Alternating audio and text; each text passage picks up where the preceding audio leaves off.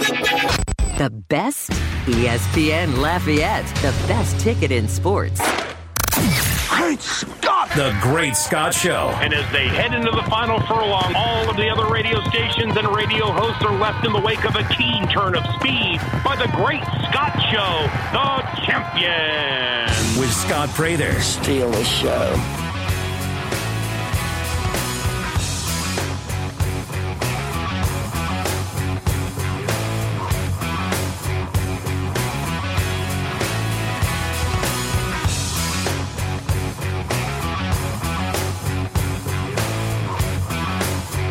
Hello, everybody. Welcome into the Great Scott Show. Going up on a Tuesday. Happy to have you all with me. Got a great show for you. Of course, Jay Walker, as he does each Tuesday, will be in the studio with me in the 8 o'clock hour. My friend Luke Johnson on the beat covering the New Orleans Saints. He is in Green Bay right now. The Saints traveled to Wisconsin yesterday. Made a couple of roster moves as they will practice today, tomorrow, and Thursday against Green Bay, hold some joint practices, and then they will play preseason game number 2 on Friday night. We'll talk to Luke at 7:15. Myles Brennan, former LSU quarterback. Myles Brennan arrived when Les Miles was still the head coach at LSU. Few games into his freshman year, Miles gets canned. They promote Coach O. Danny Etling takes over as a starting quarterback over Brandon Jennings. Myles Brennan plays a little bit. Next year, LSU brings in some guy named Joe Burrow. Brennan was the backup. 2019, backup again. 2020, he's the starter. 3 games into it, season-ending injury. 2021, he's the starter. Falls on his arm at a fishing camp in Grand Isle. He's injured by the time he's healthy enough to come back. Max Johnson's the starter. He enters the transfer portal in November. Then Coach Brian Kelly gets hired. He says, why don't you think about sticking around? He gets out of the portal. He sticks around. And then yesterday announced that he was leaving LSU. Not just LSU. He was leaving college football. Now, at this point in his life, he's graduated, he's married, and by all accounts, looked like he was not even 1 or 2 on the depth chart at quarterback going into this year. We talked about it yesterday. It was a 2-man race between Jane Daniels and Doug Nussmeier. And Daniels is likely going to be the guy. It's his job to lose at this point. It looks like he is indeed going to end up being the starter. Arizona State transfer. And Brennan, nice message. Forever grateful. Wrote all kind of nice things. The debate of whether he quit or whether it was his right to walk away, that's something Jay Walker and I will kind of dig into in the 8 o'clock hour a little bit. I want to look at a different angle of this thing. Because while Myles Brennan is leaving the sport of football. And while it never really all came together for him at LSU to be the guy, the starter, he didn't do bad for himself thanks to NIL.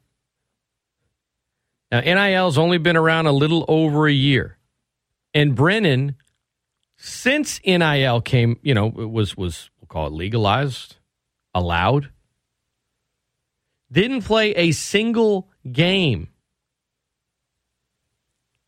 But he had a great TikTok video with walk-ons. He had other NIL deals with Small Sliders, with Smoothie King, with Raisin Canes, with Hollingsworth Richards Ford, where he got a truck. And with NIL, you're receiving all your money for those deals up front. And since NIL contracts are not tied to performance, deals remain valid. Doesn't matter if he didn't play. Now, will some of those companies try to avoid some of those deals now that Brennan is, quote, retired, now that he left football? It all depends on the terms of the deal. If some of the deals had terms that were tied to him being an active part of the program, I'm guessing probably not. If we're talking significant money here, Brennan might just say, yeah, it's 4 months of work here to be a backup. Now, the odds that these contracts ever become public are extremely slim, even in the year of our Lord 2022. How many NIL contracts? I'm not talking about details of the contract. Oh, DeColdis Crawford in Nebraska has an NIL deal with this air conditioning company, which is a fantastic fit, by the way. But the actual details, right? The terms and conditions, the ones that the lawyer, you haven't seen any of those for anybody. You're not going to see these. And is a company going to take back money that's already been paid out? No. And so that's where Myles Brennan's decision to leave football is the first of its kind, in my opinion, is how it relates to the NIL. Have there been players with NIL deals that have left their school or entered the transfer portal? Probably. There's probably some that had a deal last year. I don't know all the details, but in terms of just leaving football altogether at a significant level of NIL compensation, it's the first of its kind. Will it be referenced as we get farther into the NIL world we live in now? And as it becomes more defined and as we learn more about, because everyone's kind of just trying to figure it all out as we go at this point. You have coaches saying, well, we'd like to send it to you. We'd like government to get involved. We'd like some kind of, you have others like Jimbo and coaches that are like, well, we don't like it, but hey, they should change it, but we're going to do whatever we can do and we're going to not apologize for it. You got SMU who's like, yeah, we're going to have everybody on salary. Remember how you put us on the death penalty? Well, now it's legal. We're going to do it. We're going to do it our way, the Mustang way. Reminds me of that scene in Tombstone where Val Kilmer's about to, get down with Johnny Ringo right after the famous "I'll be your Huckleberry." Moves his jacket to the side for a second to show the badge. Now, this time, it's legal.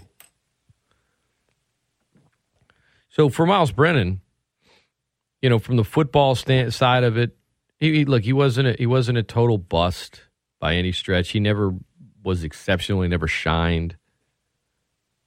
He didn't play bad. He got those NIL deals a year ago because he was going into the season expected to be the starting quarterback of the LSU Tigers. Then he had a non-football injury, couldn't play, then entered a portal, then came out, then came back, then, quote, retired from football. It's different. It's different. But he gets to keep all that NIL money. And good for him. What's the weather like up in Wisconsin right now? The Saints have been out practicing in the heat of Metairie, Airline Drive. Now they're up in a different part of the world, where our next guest is actually from. Grew up in Wisconsin. Saints beat writer Luke Johnson going to join me in 2 minutes. Who's on the hot seat for the Saints after that preseason game? We'll get into a couple of the roster moves yesterday that the team made as well. They had till today at 3 o'clock to get the roster at 85. They did it yesterday because you don't want to bring someone on a plane to fly into Wisconsin and say, yeah, we're going to waive you. Fly back to wherever. All that and more coming your way next right here on The Great Scott Show, ESPN Lafayette, the best ticket in sports. What's up, Acadiana? This is Rich Eisen. Check out The Rich Eisen Show every weekday from noon to 3 and get your sports fix right here on ESPN Lafayette, ESPNLafayette.com, and the ESPN Lafayette app. Hey, sports fans, this is Rich Eisen reminding you to catch The Rich Eisen Show every weekday from 12 to 3 on ESPN Lafayette. Now, back to more of The Great Scott Show with Scott Prather. You can, and you don't stop.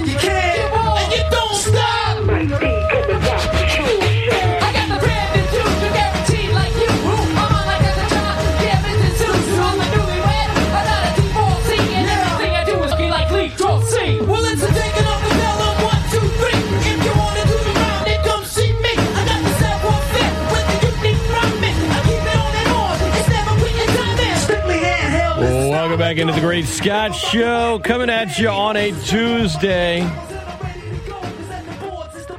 Hope everyone is having a wonderful morning. Beautiful sunrise this morning for those of you that were up. Not too bad. A little humid, you know.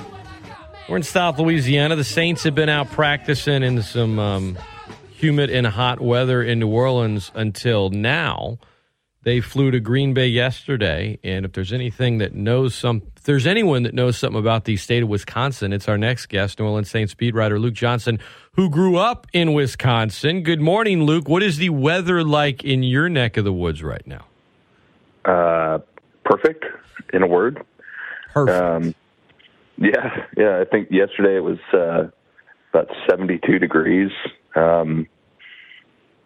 Just enough humidity to make it like kind of cozy, you know. When I first got here, it was really kind of sweater weather, at least for you know a person with like Louisiana,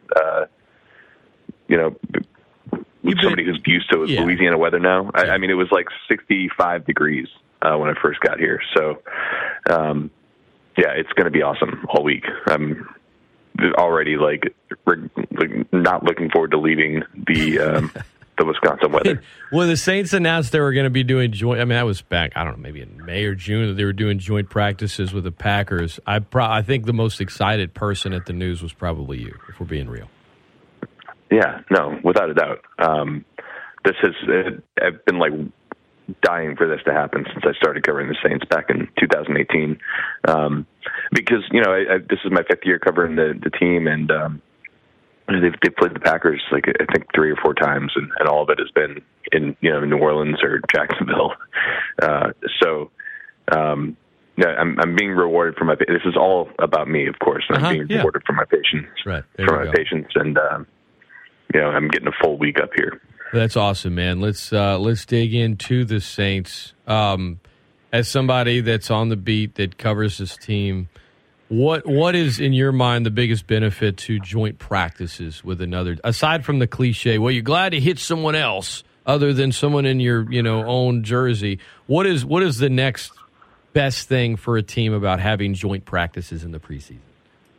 Well, I think it's a pretty good gauge of what kind of team you have. It's really, we can say as much as we want about this team and how good we think it is by watching these guys go up against each other, but a lot of that's based on assumptions, right? Like, you're assuming that a lot of the guys who've played at a certain level are going to continue to play at that level, and you really don't know until you see them do the same thing against somebody different. So I think this is a pretty big step in the evaluation process for Dennis Allen. Because, let's just use offensive and defensive linemen, for example. They've been going up against the same guys for 3 weeks. Those guys all know each other's moves. They know each other's weaknesses, in and out. The defensive line, by this point knows the cadence, the snap counts, and they're getting good jumps, and it's just this familiarity that you have. It's kind of like fighting yourself in a mirror, whereas you're going up against completely different people where you have much less familiarity with them. You don't know what plays they're running. You're going up against a superstar quarterback. For this defense, I think that's going to be huge.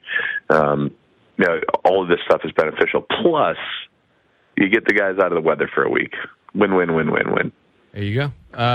Let's talk about the roster moves for a moment. You figured they were coming yesterday. The Saints didn't want to bring players to Green Bay and then waive them and then sign other guys to get them there. They needed to get it all done. 7 players waived, another placed on IR. 3 guys were signed. East of Winston was, I don't know that any were shocking. I guess slightly surprising. He seemed to be having a good camp based on, the reports from you guys. But overall, was there anything that stood out to you directly about yesterday's moves? I think it stood out that they signed another linebacker. One with experience. It was only a couple years ago that John Bostic was coming off back-to-back 100 tackle seasons for Washington. He's a pretty good football player. So it tells me that they're still just not settled with that, and things are probably not going great with Pete Werner and his recovery from his groin injury. It's speculative, but this is all stuff that's happened since the signing. So that's kind of where I'm guessing things are at. But as far as everything else, it's just there's just so much turnover at the bottom of an NFL roster, and a lot of those guys. John Parker Roma had no chance of making the team. I thought there was a chance, maybe they would have kept him on the practice squad throughout the season, just because he's kicked pretty well in camp. We've seen that if anything happens to your kicker, it's good to have one on speed dial. He knows capable. But everybody else is just Issa Winston was having a pretty good camp, but I mean, just being real, he's probably the 10th best receiver on the team. Right. And they've got a lot of guys on the team who can handle returns.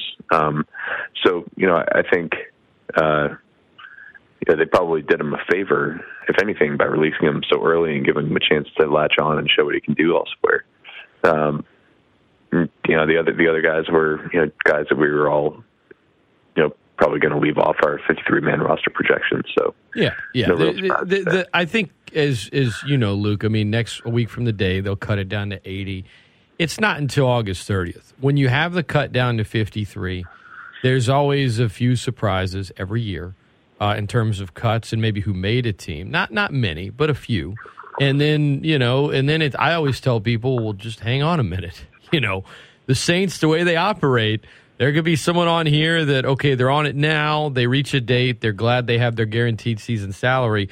They might get waived in 4 days and then placed on the practice squad because the Saints know if they put them on waivers now, they're more likely to sign elsewhere, or, it's a numbers game, or we're going to call you up on the roster. I mean, Trevor Siemian started, 4 games last year. He didn't make the final round of cuts after camp, but then he was back on the roster week 1. So, it's the battle for those last few roster spots. It's always one of the more intriguing parts of the offseason. In your mind, who is a notable name, Luke, that Saints fans would be like, okay, I recognize that name, that you think is right now like their spot is anything but secure? They are battling to be on the 53. I think Ian Book would be one. They're getting a lot longer look at him right now than they had been. Now that Jameis has been out, I don't know what he's done to justify keeping a third quarterback on the roster. They would only have probably 2 active on game day anyway, at this point, I don't know how much he's developed from his rookie season. I don't think it's fair to judge him on what happened in that Miami game when he was thrown in there with, essentially a practice squad team. I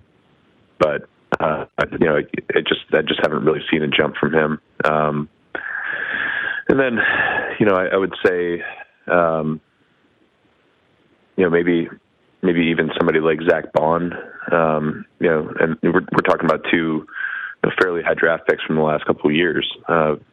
Ian Book was a 4th rounder last year, and Zach Bond was a 3rd rounder in 2020. I think, unfortunately for Zach, I think he's a good football player who's just been in the wrong situation. And he's another guy who just, he's hurt right now, but he hasn't really done a lot to distinguish himself when he's been on the field. He's a good special teams player, but I just think he's better suited for a different type of role than the one the Saints are trying to put him in. I think it'd probably be better for him to try to find a good spot elsewhere that makes more sense for his skill set. Luke Johnson, our guest. What about Traquan Smith? I know he's returned. He hit free agency. There weren't really any serious suitors. He signs a less than moderate deal to come back, and drop, and I'm not trying to make it about one preseason game. This is kind of a complete body of work. I mean, last year is one thing at receiver. This year, you've just got a loaded room after having arguably the weakest room in football a season ago. 1, 2, and 3 were not on the depth chart last year. They're 1, 2, and 3 this year, and so I see a guy like a Deshaun Dixon, who I was really high on as a UDFA, who's having a good camp, and then of course you've got your top 3 in Thomas and Olave and Jarvis Landry, and then you have Deontay Hardy and you have Marquez Callaway. Like, I'm looking at Traquan and saying, I know you've been there for a while, but at some point, if the team feels like you've kind of plateaued, is knowing how good you are, I guess, and knowing the offense good enough to stick around? Or do at some point they just cut bait because they think someone else might not be where you are yet, but has a potential ceiling to get beyond that at some point? Yeah, I mean, it's a fair question, especially when after the most notable play in that game was it was a drop touchdown pass, and that was probably one of their. If you're looking at it just from a game standpoint, it's probably one of their biggest downsides of their performance on Saturday is their performance down inside the 20-yard line or the 10-yard line. And they turned the ball over down there. They had just kind of poor execution, and I'm sure that's something the coaches noticed. But in the same vein, I think Traquan is definitely one of those guys who it's about like the totality of what he can do, and I don't think he's going to be necessarily if he makes the club asked to be in a big target. Operating a big target capacity on the team. But I do think that the team values a lot of the other stuff he brings. He's a really good run blocker at receiver, which I know they really value that. And he plays some special teams. And so I think I feel pretty safe about Traquan being on the team, even though he had the pretty big glaring mistake. Especially if he's stayed healthy throughout camp, and that's kind of been the biggest problem in his career. But I don't think that like him and Marquez Callaway, for instance, I don't think are absolute metaphysical locks to make the roster, because I do think Deshaun Dixon's had a really nice camp. It seems like everything that's thrown his way, he catches. He's not. I don't think he does anything spectacular, but right. And then the next thing you know, you look up and he's caught like 20 of the 21 passes thrown his way, something like that. And then I think Kirk Merritt has had a really good camp too. He didn't really get a chance to show it in the preseason game, and he's going to have to do that, I think. But there's guys who are pushing for those spots. So I think they've got to step their game up. They can't be dropping touchdown passes. And they got to show that they're going to bring value to the team, because if they don't, there are guys waiting in the wings, ready to go. I'm glad, you brought up when you were talking about Traquan, the special teams aspect of it. I mean, Kevin White getting those first team gunner reps, that stood out to me, because the Saints, they put such a premium on special teams. Years ago, they didn't really, and then I would say in 2017, they really were like, all right, we got to get our bleep together here, and they've been really strong in that area. You got JT Gray and All-Pro, you got Blake Gilligan, you got obviously Will Lutz back, which is big, and I think the guy opposite JT Gray last year, because of injuries, was kind of a revolving door. I know they would love to have that really cemented. And Kevin White, for whatever reason, he got the yips. He just struggles to catch the football in the pros, but he's an incredible athlete. And what stood out to me, everyone said, "Oh, he sucked on special." Well, listen, he missed the tackle on both plays. Like, that was bad. I'm not going to sit here and say, that was okay. No, that was bad. But what stood out to me, Luke, was that he beat the double team of jammers both times.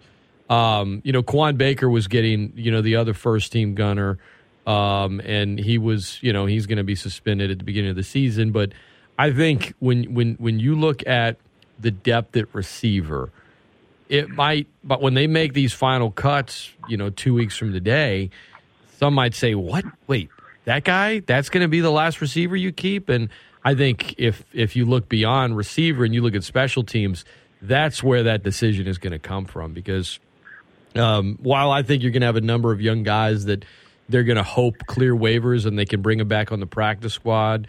You mentioned Merritt, and of course I'm big on Deshaun Dixon. Who's the gunner on special teams? Who is standing out there? Who is being consistent there? And if it's somebody that's a wide receiver, not a DB, chances are that's going to be the last wide receiver that makes the 53. Yeah, I mean, I totally agree with you. And, I've had plenty of conversations with other media members where I'm just like, yeah, I bet that guy makes the team. Just strictly because of that.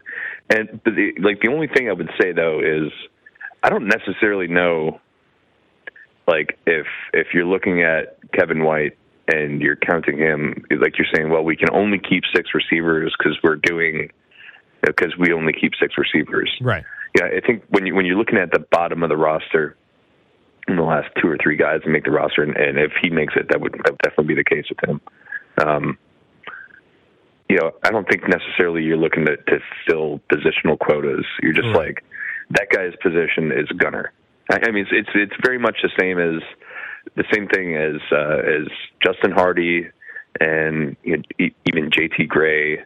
Those guys are special teamers, and there's a position that goes next to their name, but they're only going to see the field in that capacity and breaking glass. If there's injuries, right? I mean, that was Steve Gleason's career. He wasn't on the team because he was a safety, right? So I don't know if they keep Kevin White. I don't think that necessarily means they have to cut Marquez Callaway or Traquan Smith. Right. I got you. No. I agree with you. I was speaking more about how fans are going to look at the guys that make the team and how they'll view it, as opposed to, that doesn't mean he's necessarily, better at catching footballs than, say, a Deshaun Dixon or anything like that. It has everything to do with, there were some years under Sean Payton, they'd begin the season with 3 running backs on the roster. There were other years they began with 6.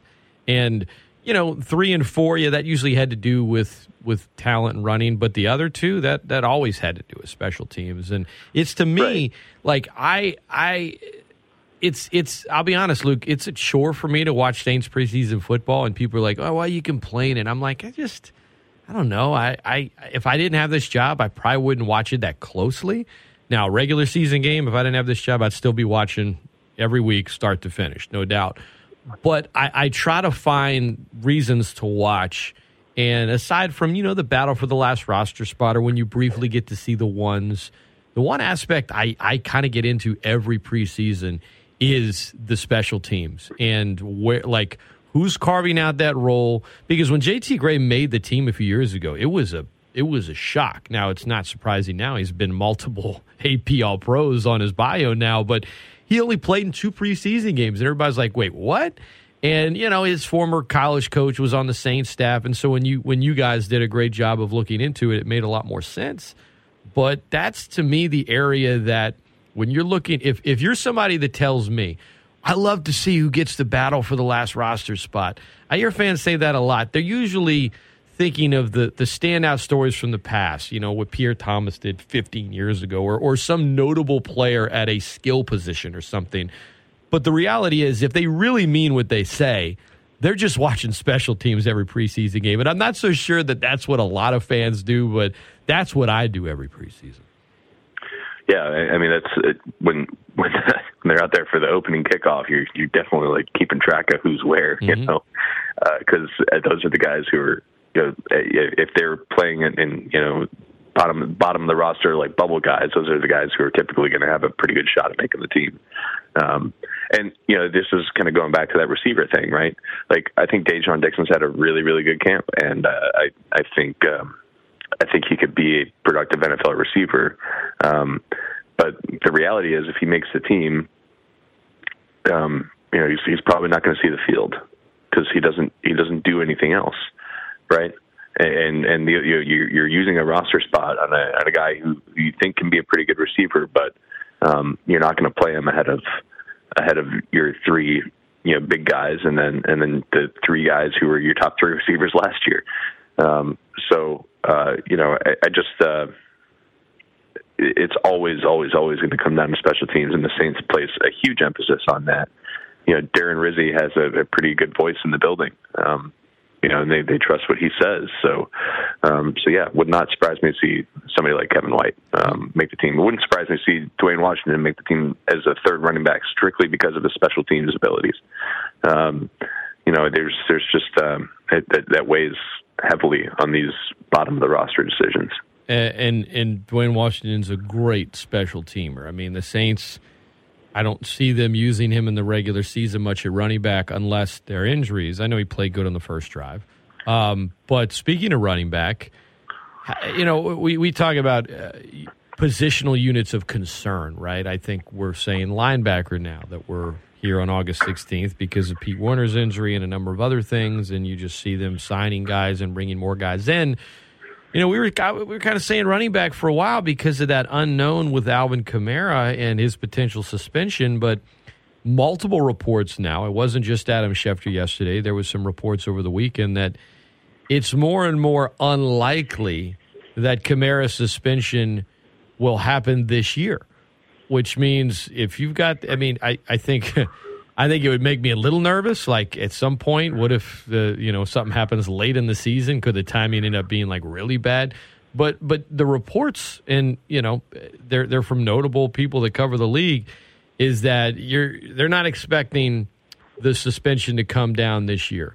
Which one quick note, Luke, if that's the case, I would bet my house that next offseason Alvin Kamara will convert his majority of his 2023 salary into a roster bonus. I can that is a guarantee, everyone.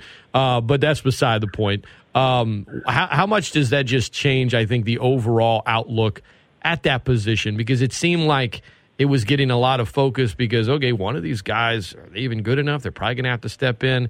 Now, if Kamara's not being suspended at all, it goes back to feeling like a position of strength, whereas before camp started, it seemed like more of one of the higher areas of concern.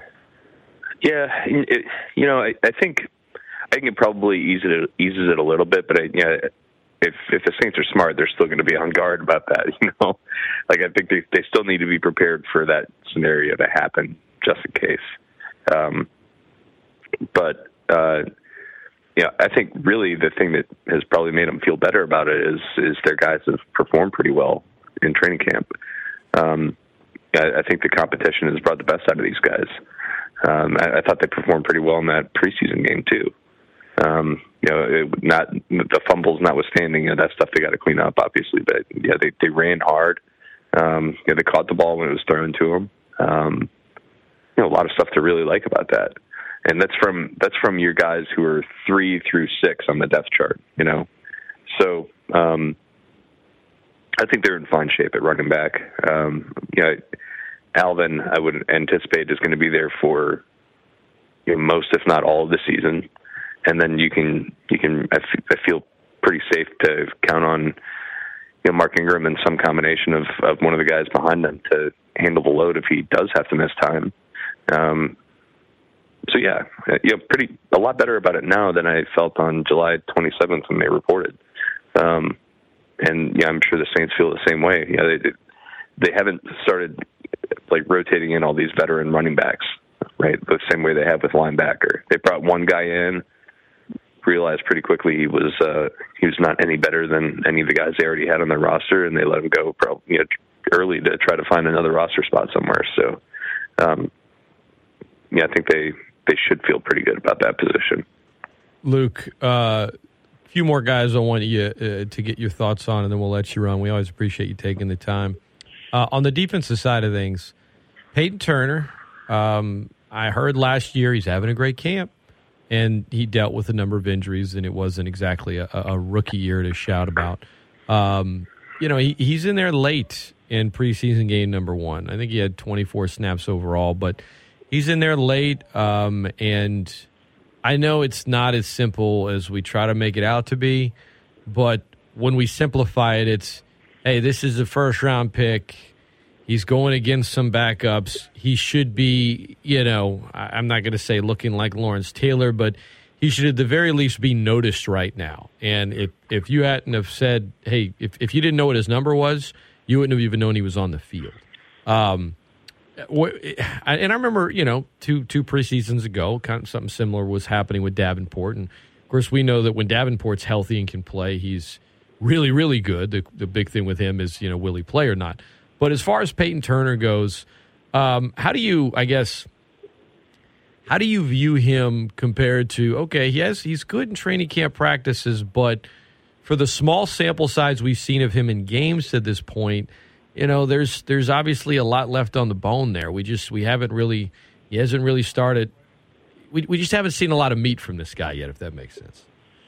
Yeah, well, and I think that's exactly why he's out there in the fourth quarter of a preseason game.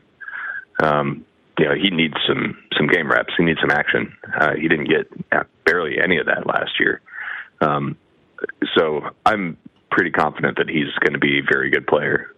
You see all the traits that you need to see when he's in practice, and he's shown it in the game briefly as well. But I do think he needs some time to develop and to be out there and to make mistakes and to have games like the one he had on Saturday where he didn't make an impact. Everything else is just, it's all there. It's all there. And I think he's going to be a very good player. He just needs some time. But I'm not too concerned about that. It was noticeable that you see number 98 out there late in the fourth quarter going up against the third string and not making an impact. But I just the body of work that he's put together in these practices against very good football players, it's just I don't think he's going to have a problem translating that to the games once he kind of gets his feet under him in real NFL game action. Lastly, Trevor Penning, the first round pick, 19th overall. He was number one on my list of things to watch for going into the preseason game, and it felt like coming out of it, he was talked about the most. Run blocking good, pass blocking not so much. They knew that this guy was raw and needed some work, but we watched the game. Certainly you can share your thoughts on it, but you've gotten to see him a little bit more up close, right? You're on the beat. You've seen some of the, I won't even call him fight. That's a big word, but you've seen some of the ruckus that he has started in some training camp practices. The living up to that reputation of being, big nasty. What is your thoughts on him at this point? Like, has he progressed at all in your mind from the start of camp? Is he still just kind of like, needs? He's kind of a student driver. He still needs a lot more hours in that car with a driver's ed teacher before you can actually just give him the keys and say, okay, go. Well, the first thing I want to say is he is getting more attention than any left tackle in history, I swear. I came up here and I met with family the first day I was here. I came up to Milwaukee, and the first thing they wanted to know was tell me about Trevor Penning. That's funny. I'm like, what? You guys want to know about Trevor Penning? You don't want to ask me about Alvin Kamara or something? You don't want to ask me about my life? Come on, I'm your son, Dad. You just want to know about Trevor Penning. That's funny. So all right, so get that out of the way, right? And it's not only random people from the outside. Everybody who's on the beat has been watching him closely on every snap. And I think that out of the way, look, I think he has progressed from the start of camp, and he's made huge. You talk to the coaching staff, and they're saying he's made just enormous strides from, especially from OTAs to now. It's he's a completely different player. And the last time he was out there playing in a real competitive environment, a non showcase type game like the Senior Bowl. He's blocking guys who are my size, 250-pound defensive ends. who he's like way bigger than, a much better athlete than, is different at this level. He's not going to just be able to get by on just being better than everybody physically. But he's going to have to combine that with technique, and that's going to be kind of like a little bit of a work in progress. I think that's why he's much better in the run game early on than in the pass game, because that's where he can let his physicality shine. But the technical stuff, I think, is going to get there because of just the way they talk about how fast he picks things up and applies it to the game. So, it wouldn't surprise me to see James Hurst starting at left tackle in week 1, and, Penning coming in and, playing his 10 or 11 snaps a game as the sixth, jumbo offensive lineman. But I think at some point this season, that job's going to be Penning's, and I think he's going to be really, really good eventually. Just, it's kind of like the same thing with Peyton Turner, right? Like everything is there. You just need to get it to kind of all coalesce and to get the full picture to kind of come out. He's going to be good. Luke Johnson has been our guest at By Luke Johnson, BY Luke Johnson on Twitter. Follow him, read all of his stuff, covering the Saints on the beat for the Times-Picayune / New Orleans Advocate, NOLA.com. You can get all the great content there as well. I'm glad the weather is great where you are this week. I'm glad for you that you're back in your home state. And, typically you and I talk a little television or war movies when you come on. But I know last time you said you and the wife were going through every episode of The Office. So on one hand, you and I can't really talk about Barry or The Boys or Severance. But I can tell you that when the summer hit and I had some time off, I finally got to watch them. And, they didn't disappoint. I'm not going to spoil anything. I'll just give you a heads up. Severance, it's worth watching for sure. It took me a few episodes because I was trying to get through it at night, and the first one or two, I'm like, man, I'm having trouble staying awake. But just stick with it. It works. I mean, I feel like knowing your taste and stuff, it's worth watching. And I'm sure those 3 shows are on your list right now. They absolutely are. I'm very much looking forward to them. It was like Chelsea and I, when we made a decision to watch The Office, it was like there was nothing new that we wanted to see, and we were just like, man, just got to watch something. So we watched that, and then as we did, like all these shows came out with new things. We've got like 9 shows on our list to watch right now. So I'm looking forward to it. It's like when I get back from this trip, we're gonna like sit down and pick which one we want to see. So I'm going to text you when that happens, and then we can, next time I'm on, we can discuss appropriately. That's right. We discuss without giving away spoilers. I feel like we've gotten good at it. We know how to walk the line here. Yeah. Last thing I want to do is spoil it for anybody, but it's good stuff. And of course, man, we always love talking Saints with you, and I'm glad that the season. We're still a ways away from September 11th, but we're getting real things to talk about with training camp and the preseason. So all the best, man. Enjoy your time up in Green Bay, and we always appreciate you taking the time. Of course, Scott. Anytime, man. Talk to you soon. All the best. That is the great Luke Johnson at BY Luke Johnson on Twitter. That's how to follow him and get all of his great content. Saints have 2 open practices in Green Bay this week. One this morning at 10:30, and then I think another tomorrow. That's open. They should have something Thursday. It's not open. Not that any of you listen here in Green Bay, except Luke, of course. And then on Friday night, preseason game number 2. Doubt we'll see Aaron Rodgers. You'll see a lot of Jordan Love and Ian Book.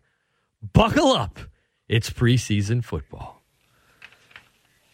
Ah, man. Preseason football. Oh, why do you complain about it? It's just not the real thing. It's like if you want a legit, delicious slice of pie, and someone's like, well, it's pie, but it's made from all of these ingredients that aren't real. It's not real sugar. It's not real peanut butter. It's not real pecan pie. It's all of these other fake things. And then you take a bite and you're like, yeah, I can tell. It's not good. There's a hint of things every now and then that's kind of good, but overall, it's just not the most enjoyable slice of pie. You want the real thing. Sue me. ESPN Lafayette, the best ticket in sports. I'm Scott Prather. Let me tell you guys about something.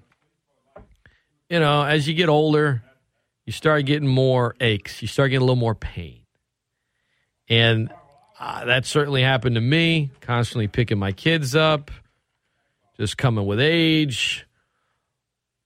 Old things that bothered me when I was younger, now starting to bother me a lot more. I go for a run, knee hurts, right? Are you sick and tired of that constant pain in your knees or your hips or your back? You want to be moving pain-free, right? You need to check out QC Kinetics.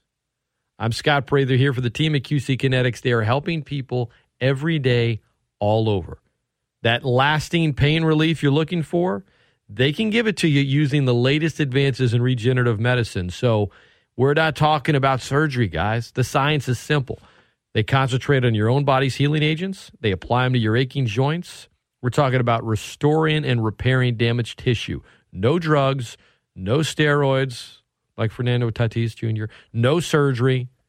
The old remedies for pain are not the only remedies, guys. We're in the year 2022, all right? Learn more about how regenerative medicine at QC Kinetics can change your life. Make this summer your last summer that you suffer from the chronic pain. They got clinics here in Acadiana. They got clinics all over America. This is the exciting, new, natural way to deal with joint pain. No side effects, no downtime. Call QC Kinetics now for a free consultation. It's free. It's not going to cost you to call them. If you're curious, call them. You got nothing to lose except that pain. Call QC Kinetics today, 337-243-4222. That's 337-243-4222, 337-243-4222. QC Kinetics. Next hour, Jay Walker in studio. We got a little Terrible Tune Tuesday. Have a little debate as it pertains to Myles Brennan. We'll talk a little UL fall camp. How about Fernando Tatis's reason for testing positive for steroids? In terms of excuses, I think it might be the worst one. Well, maybe not the worst. It's certainly on the Mount Rushmore of worst excuses. I didn't know. I was just treating a ringworm. A ringworm? Yeah, steroids don't help with ringworms, Fernando, but good try. Good try. So what does that do to the Padres' chances? What about Walker Buehler's brutal season-ending injury? How are Dodgers fans feeling right now? Yeah, talk to Jay Walker about that and much, much more. And all the Braves fans showing off because you won a game against the Mets. Good for you. Good for you. You got to win. Cool. Pound at the Mets. Good. One game. Overall season series hadn't been in your favor. We'll talk some baseball, football, and more. And Terrible Tune Tuesday. Don't go anywhere. This is ESPN Lafayette, the best ticket in sports. But real quick, before we do, I want to remind you about the Ragin' Cajun Ultimate Tailgate Package, the party for 50 from us, UL Athletics, and Fizzo's Seafood Steakhouse and Oyster Bar. Homecoming is Saturday, October 1st. UL hosts the Jaguars of South Alabama in Cajun Field. There's going to be a lot of tailgating. It's going to be a great day. It's in October. It's going to be beautiful. It's going to be perfect. And it's going to be perfect for the one of you listening that wins the ultimate tailgate. We're talking about the best tailgating spot over at Cajun Field across from the band. We're talking about the tents, tables, chairs all set up for you. You don't even have to do the work. Fizzo's Seafood Steakhouse and Oyster Bar is going to do it for you. They're going to set it up. They're going to cook all the food. They're going to provide the water and soft drinks. They're going to have a wait staff. It's all there. And 50 tickets to the game. So you and 49 of your closest friends are going to enjoy the game as well, courtesy of UL Athletics, ESPN Lafayette, and Fizzo's Seafood Steakhouse and Oyster Bar. ESPN Lafayette. ESPNLafayette.com and the ESPN Lafayette app. Great Scott! The Great Scott Show. And as they head into the final furlong, all of the other radio stations and radio hosts are left in the wake of a keen turn of speed by the Great Scott Show, the champion. With Scott Prather. Steal the show.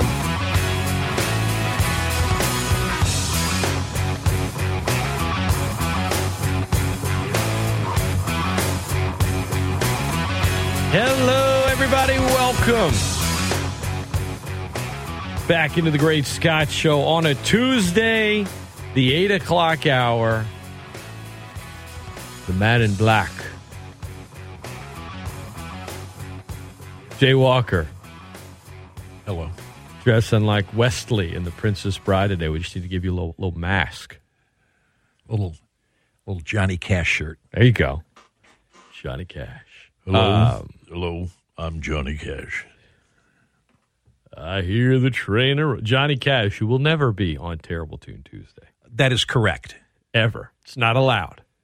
It's not allowed. That is absolutely correct. We got some songs for you, terrible ones, that is, coming up a little bit later in the show. Let me ask you something, Jay. Ask me something. How are you feeling about Walker Buehler's season-ending injury with the Dodgers? Well, you know, hindsight is 20/20. They should have gone ahead and done that in the spring. You know, I think they were hoping against hope that surgery wouldn't be necessary. And, you know, now surgery is necessary. Now, they haven't said exactly, they haven't said if it's a UCL. They haven't said if he's having Tommy John. But if he is, he'll be out all next year. Whereas if they'd have taken care of this back in April, you know, he'd have been back by the All-Star break next year. So, you know, again, it's real easy to tell you what the movie's about after you've watched it, but I'm a little disappointed that they didn't do this sooner. Still a World Series contender, no doubt, but that's a big one right there. Well, it is, but they hadn't had him all year, Scott. I mean, he had a few starts for him. Pitched well, but he wasn't as good as he has been. And the Dodgers won their 80th game last night. Okay. Just feel like you could use him. Oh, no, absolutely. But at the same time, I mean, I've been going through the whole season not counting on him. It is very different from what happened in San Diego last week when Fernando Tatis gets popped for steroids. Right. In 80 games, and the Padres statement was very much like, yeah, trust is a two-way street here. Like, they were not you appeal, so they knew it was coming at some point. His excuses, one for the Mount Rushmore of bad excuses, said it was to treat ringworm. Yeah. Steroids don't help with that, actually, ringworm at all, by the way. And then you start wondering, like, and all that money. I mean, he's a great young player, but all that money, was he doing it before, all this stuff? When you go all in to try to win a title in the window that a team like San Diego has, that's a brutal hit to them. They sign him to this huge contract, and by the time he gets back, he'll have missed almost a season and a half. Man. Played no games this year. Man. No bueno. No bueno. No bueno. 337-269-1077. Jay and I are going to hit on some baseball, good bit of football as well. And you can call us up, 337-269-1077. Let's head to the phone lines. Why not? Good morning. Welcome into the Great Scott Show. Hello. Morning. Hey, guys. Jay, this is for you. You may have talked about this already, but I've been wanting to know this all summer. Knowing, I'm a huge Braves fan, and I was wondering what your take was on the whole Freddie Freeman deal and how you're enjoying having him as a Dodger and that huge home run he hit last night.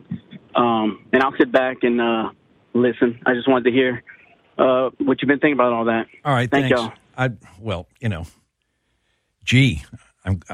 I'd rather have him on my team than somebody else's. You know, and as far as what happened in Atlanta, you know, what happened. You know, I mean, players leave all the time, and some of them, you know, turn down great big contracts to do it. The Dodgers were able to sign him. He's a California guy, so, you know, that's good. And he's been huge for the Dodgers this year because really, when you look, you still got Max Muncy and Cody Bellinger who aren't hitting 400 if you add their batting averages together. All right, that, you know, Bellinger's at 210 and Muncy's at about 180. And with that, they're scoring more runs than anybody in baseball. And it's because of the first three guys in the lineup with Betts and Trey Turner and Freeman. The Dodgers might be in first place without him, but they wouldn't have a 16-game lead, and they wouldn't have won their 80th game last night. I mean, he's been huge for them. Look, you're right. Players leave all the time. There are times where a player connects to a team and a fan base on a deeper level. And I think for Braves fans and Freeman, that happened. Sure. And that's why he was so emotional in his return. And that's why Clayton Kershaw's like, you know, I hope he remembers the team he's playing for. We're glad to have him. And then that all got magnified when Doug Gottlieb said something stupid that, by the way, he's getting sued for. He claimed on his radio show that that Freeman's agent didn't tell him that the Braves had made this late other offer, and the agent's like, that is a flat-out lie. That's not true, and I'm suing you for libel. So whenever you go to link those kind of links, I feel like, okay, Gottlieb probably he got some bad information. I mean, I'm not a Gottlieb fan. I'm not going to claim he made it up. I'll just say he got bad information. But that was a story for a couple of days. It feels like it's now kind of it's washed away, and people moved on to something else. And the Braves, whooped the Mets last night, but the Mets still lead the series 8-5 this season. And Jacob deGrom is, when healthy, the best pitcher on the planet. Yes, he is. I mean, he is so filthy, Jay. Yep. And Saturday, he goes in there, and of course, it's typical deGrom because the Mets only give him one damn run. But we've said it the last couple of weeks, man. This postseason is going to be fun. The stakes are going to be high, and the heartbreak is going to be extreme. And you know what? That's what makes that's in my opinion, that's when baseball is most fun. With the new format for the playoffs this year, the Dodgers are going to play the winner of the 4-5 series, 4-seed, 5-seed, which means in the National League Division Series, they're probably going to draw Atlanta. And then if they get past that, then they're probably going to draw the Mets. Ooh, baby. And then if they get past that, they're probably going to draw the Astros. So the Dodgers have won 80 games, but if they're going to get a ring, they're going to earn it when the postseason rolls around. It is, it's going to be fun. It's going to be a lot of fun. ESPN Lafayette, best ticket in sports. I'm Scott. That's Jay. Myles Brennan left LSU, left football yesterday. Mm-hmm. You have some say he quit. You have others that say he wasn't going to start. He was going to be at best third string. He's already graduated. He's not quitting to go play somewhere else. He's kind of retiring, essentially. Yeah. Mm-hmm. He's married. He's got his degree. He's got all this. Wishing him well. I am not one that says he quit. I don't believe that. He's, it's not the middle of the season. It's August. As I said, he's already graduated. He's put a lot into the program. God bless him. What do you make of the critics that claim he's quitting? I think that they're misinformed. I know what quitters are. I know what quitters are like. Myles Brennan's no quitter. I mean, this is a guy who was going into the portal, okay? And then Brian Kelly says, stay. And so he stays. But he wasn't going to beat out guys ahead of him. Well, you're in your 6th year. Okay? I mean, why were you there to start with? Well, you were there because you were trying to win a starting job. And it didn't work out. But you're right. I mean, he's got his degree, he's got his life ahead of him. I mean, he's by all measures a stand-up guy. I no. Like my thing is, how many of these people that claim he's a quitter, if he went into the transfer portal, would say the same thing, while their same team would then take players in the transfer portal? Because that's the day and age we live in. Like, right. Is he a quitter because he didn't try to transfer again? Which at this point is probably too late anyway. But the point is, I mean, if it's one thing if it happens after a game, middle of the season, before, you know what I mean? Like, you're in August, guy graduated. I don't. And LSU doesn't miss a beat because he wasn't getting that many reps anyway. So, no, and the funny thing is, if he had quit, entered the portal and transferred, nobody would call him a quitter. That's what I'm saying. That's what doesn't make sense to me. Like, no, it makes no sense at all. If it's those portal people, thing, those people are stupid. Okay. All right, those people are stupid. That's not like one size does not fit all. Oh, that's right. If you're trying to say you're saying anyone that leaves a team is a quitter? No, I'm saying look at the information of the situation you currently have and deem a reasonable decision. I'll say this. Here's what stands out to me about the Myles Brennan thing, and it's not a quitter or LSU thing as much as it is. I'm interested if he becomes a case study in NIL. Because NIL's been around for a little over a year now.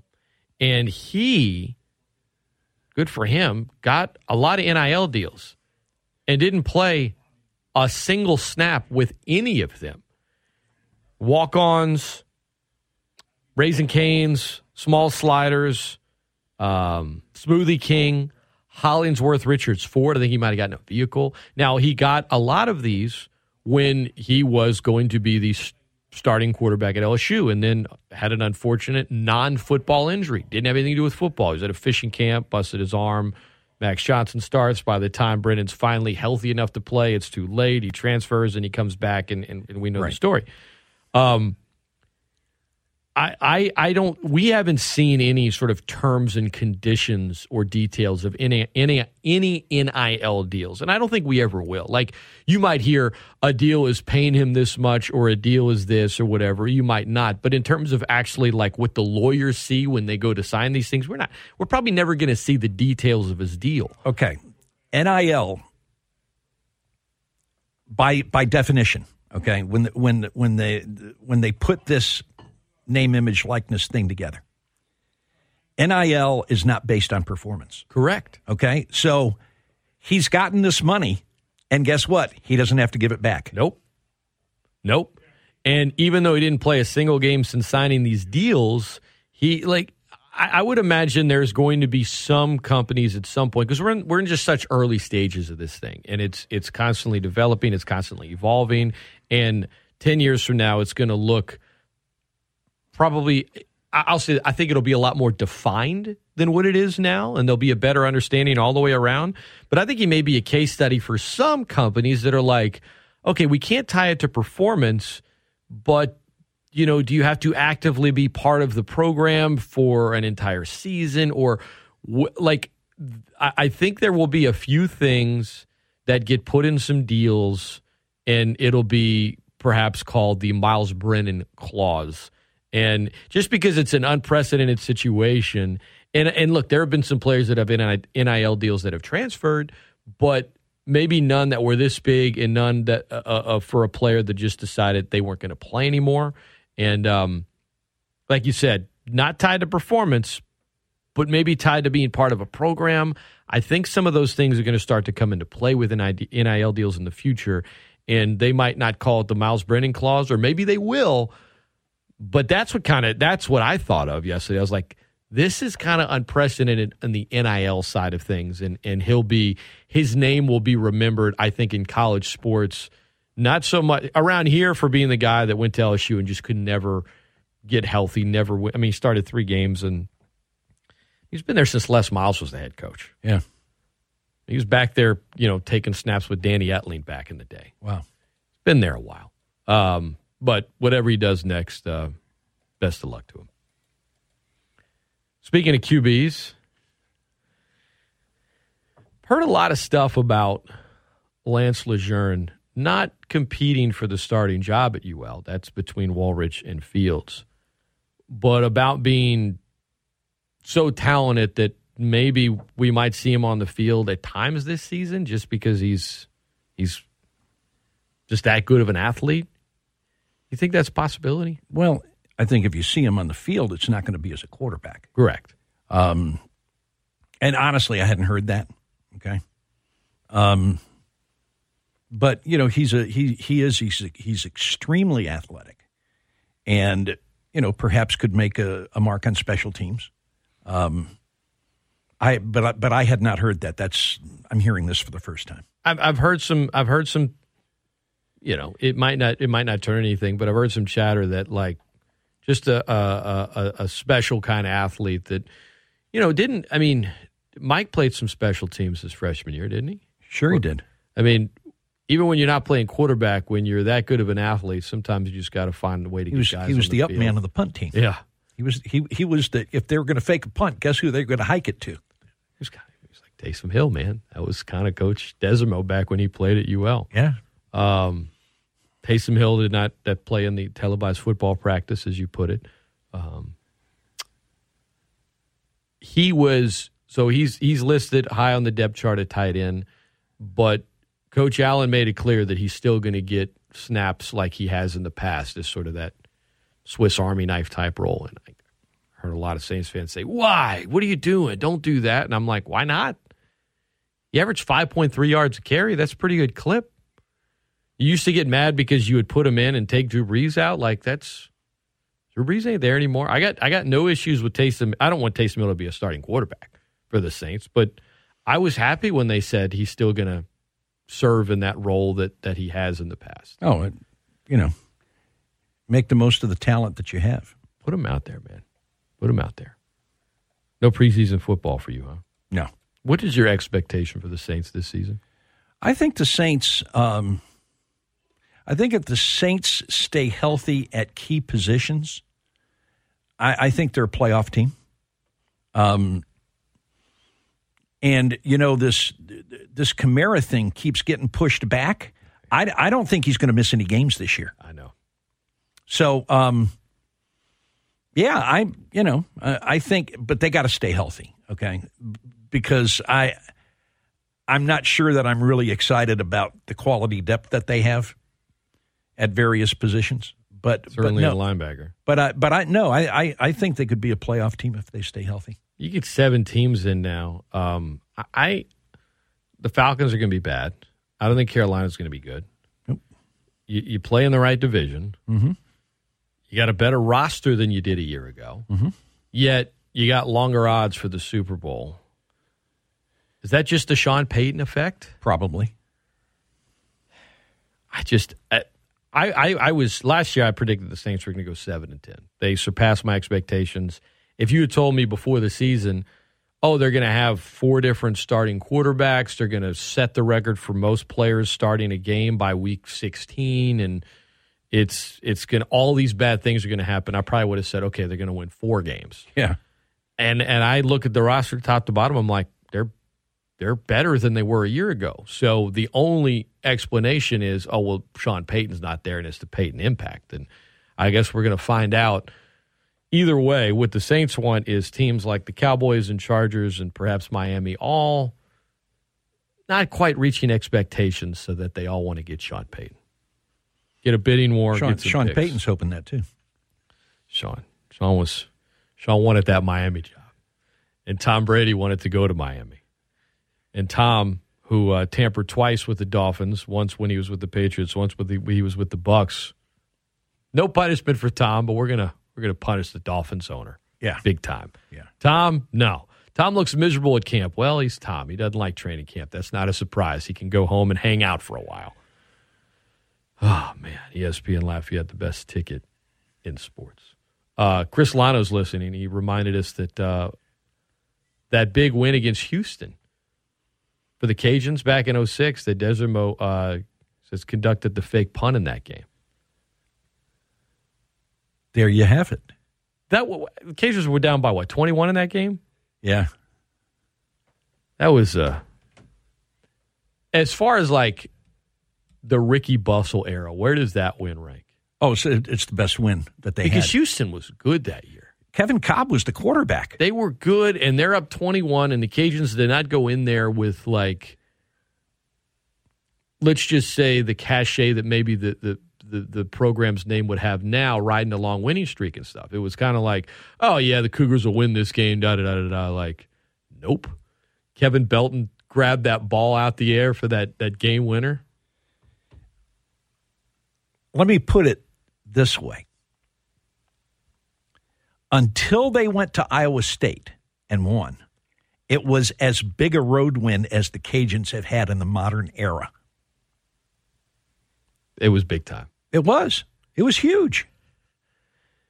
I remember my roommate at the time, big UL guy, he had on his cable package one of those Fox Sports stations that had like a 30-minute weekly show about Houston Cougar football. Uh-huh. And he like DVR'd it, and he couldn't wait to watch it. And they talked about the game for the entire 30 minutes. They did not show one highlight at all. Not a single highlight. We're like, are you kidding me? Speaking of the Cajuns, this is what I wanted to get into with you before we do TTT, and that is Nico Yantko, Deputy Athletic Director of External Operations for Louisiana Raging Cajuns. Been here a little over 5 years, hired in the summer of 2017. Hired at his alma mater as the AD at Murray State.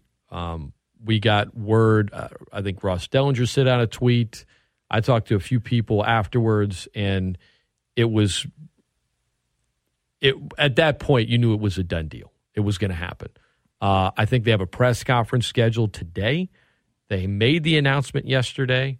Your thoughts on Nico and the role left behind and what UL might be doing? This is a huge loss for UL. Huge. Nico, especially when he first came in, I think Nico probably rubbed some folks the wrong way. I also think he got blamed for some things early on that probably weren't his fault. But he has, in the 5 years that he's been there, I don't know of anybody who's individually done as much for the university as this guy. I mean, obviously, Dr. Maggard, leads that parade. But look, your two fundraisers in the RCAF left the better part of a year ago. And the Cajuns were raising money hand over fist. Why? Because Nico Yantko was the point guy in raising it. And even the big gifts that were announced while the RCAF guys were still here was mostly Nico's doing. For example? The Lourdes $15 million? Well, no, that's a different company, but yeah. The largest donation in school history? Yeah. They athletic donation. Right? He that was his job at Missouri, okay? Was to go out and raise money.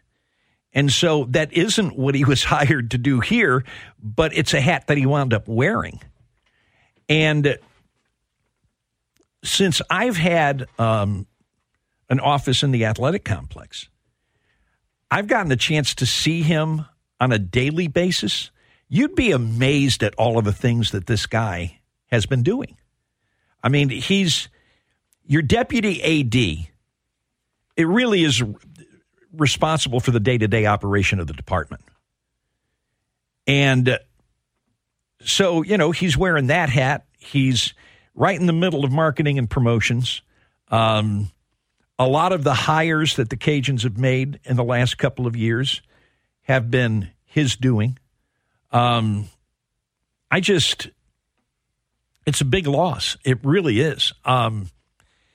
And, Dr. Maggard, look, we're all replaceable, okay? Everybody's replaceable. You're replaceable. I'm replaceable. Nico is replaceable.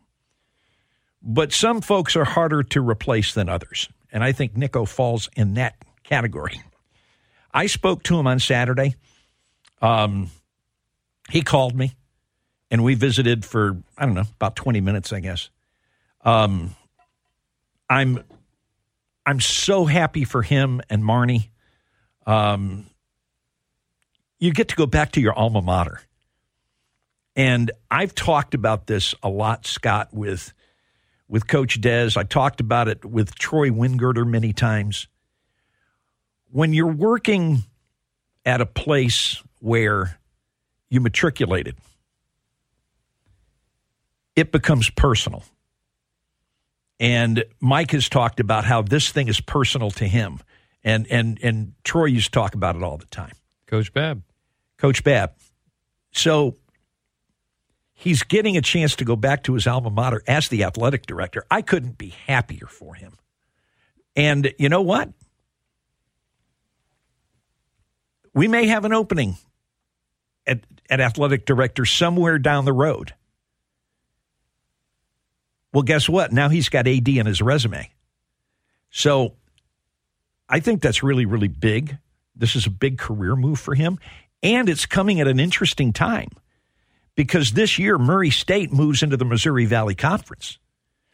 Next year, they move into the Missouri Valley Football Conference, which might be a better league than Conference USA is going to be after all of their teams leave. Because the Missouri Valley Football Conference has the 4 Dakota schools in it. So it's a tremendous opportunity for that university. And I think they've got the right guy to lead them. I'm excited for Nico. I hate it for us because we're going to miss that guy. He's 35. He's that's young for an AD. Yes. I mean, he was 29 years old when Dr. Maggard hired him. And has really, really grown in the time he's been at UL. And man, like I said, he was so versatile. And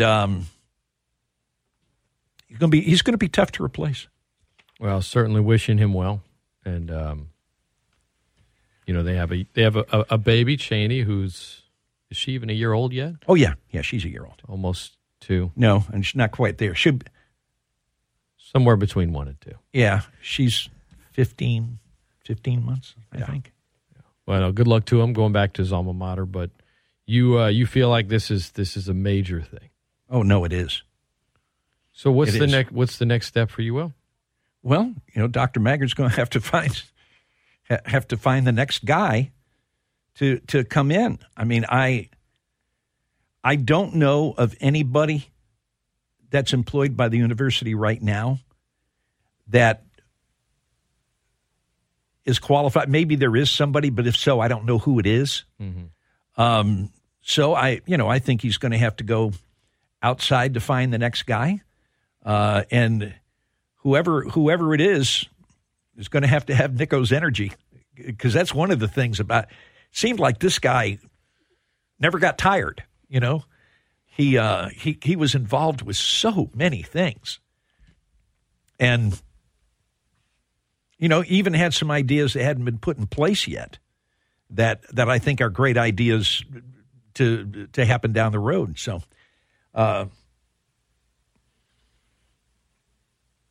Dr. Maggard's got his work cut out for him to find somebody as talented and as versatile as Nico was. Got to wear a lot of hats. Yeah. And if you go to Murray State's website where they make the official announcement in the story. It's going to be introduced today at noon, and there's a link in the story that you can click on if you want to watch the press conference. And I think I'm going to do that at noon today. Wish him well. Best of luck. But I had to look and see which time zone Murray, Kentucky was in because I didn't know. It's Central, right? It's Central, yeah. Central time. It was their AD left to take the same job at Wichita State near the end of June, and Nico's name immediately was brought up. Sure. Immediately. And then it was just kind of quiet for like 6 weeks. And, they promoted a guy on an interim basis at Murray State that had been there for like 30 years serving in the athletic administration side of it. And so it was like, I'm not really sure what they're going to do. And then, boom, it just happened like that, you know. But when it got quiet for a while, I was like, maybe they're going in a different direction. But they weren't. Nico was the name right out the gate. And I kind of spoke to one of the guys on the beat there, and he said that around the school and the department, Nico was the name they kept talking about at the end of June. And look, it's the summer. That is when some people in athletic departments do take vacations and do different things. And I think that's more the reason why it kind of got quiet for a while, as opposed to, look, they weren't really sure what they were going to do. I think he was their guy from the get-go. And now they got him. They got a guy with crazy experience, okay, in fundraising and in athletics administration. And they got him at a really young age, and they got an alumnus. I mean, how much of a no-brainer was that? I mean, I'm sure they did their due diligence. Not just an alumnus, a former starting quarterback, yes, which carries a little weight. It does. I mean, look, if Mike had been a former walk-on that didn't play much, it would still be a great story. But when your head coach is a former starting quarterback, it slaps different. Sure, it does. It does. It does. It's just, that's the reality of it. Yeah, but like I said, couldn't be happier for him. There are going to be some folks that say, oh, well, next man up. Well, yeah, but those are that's some pretty big shoes. All right, for those of you guys listening on the podcast, on demand listening, we are not able to air a Terrible Tune Tuesday here for you. If you want to catch it live, it is every Tuesday with Jay Walker and I between 8 and 9 a.m. But before I let you guys run and before you move on to your next podcast listening, I want to tell you guys about QC Kinetics. I'm Scott Prather for the team at QC Kinetics to tell you that constant pain you're feeling, those joints, whether it be your knees, your back, your hips, why keep living with it? Don't you want to live pain-free? QC Kinetics is helping people here in Acadiana every day. They're giving them long-lasting pain relief using the latest advances in regenerative medicine.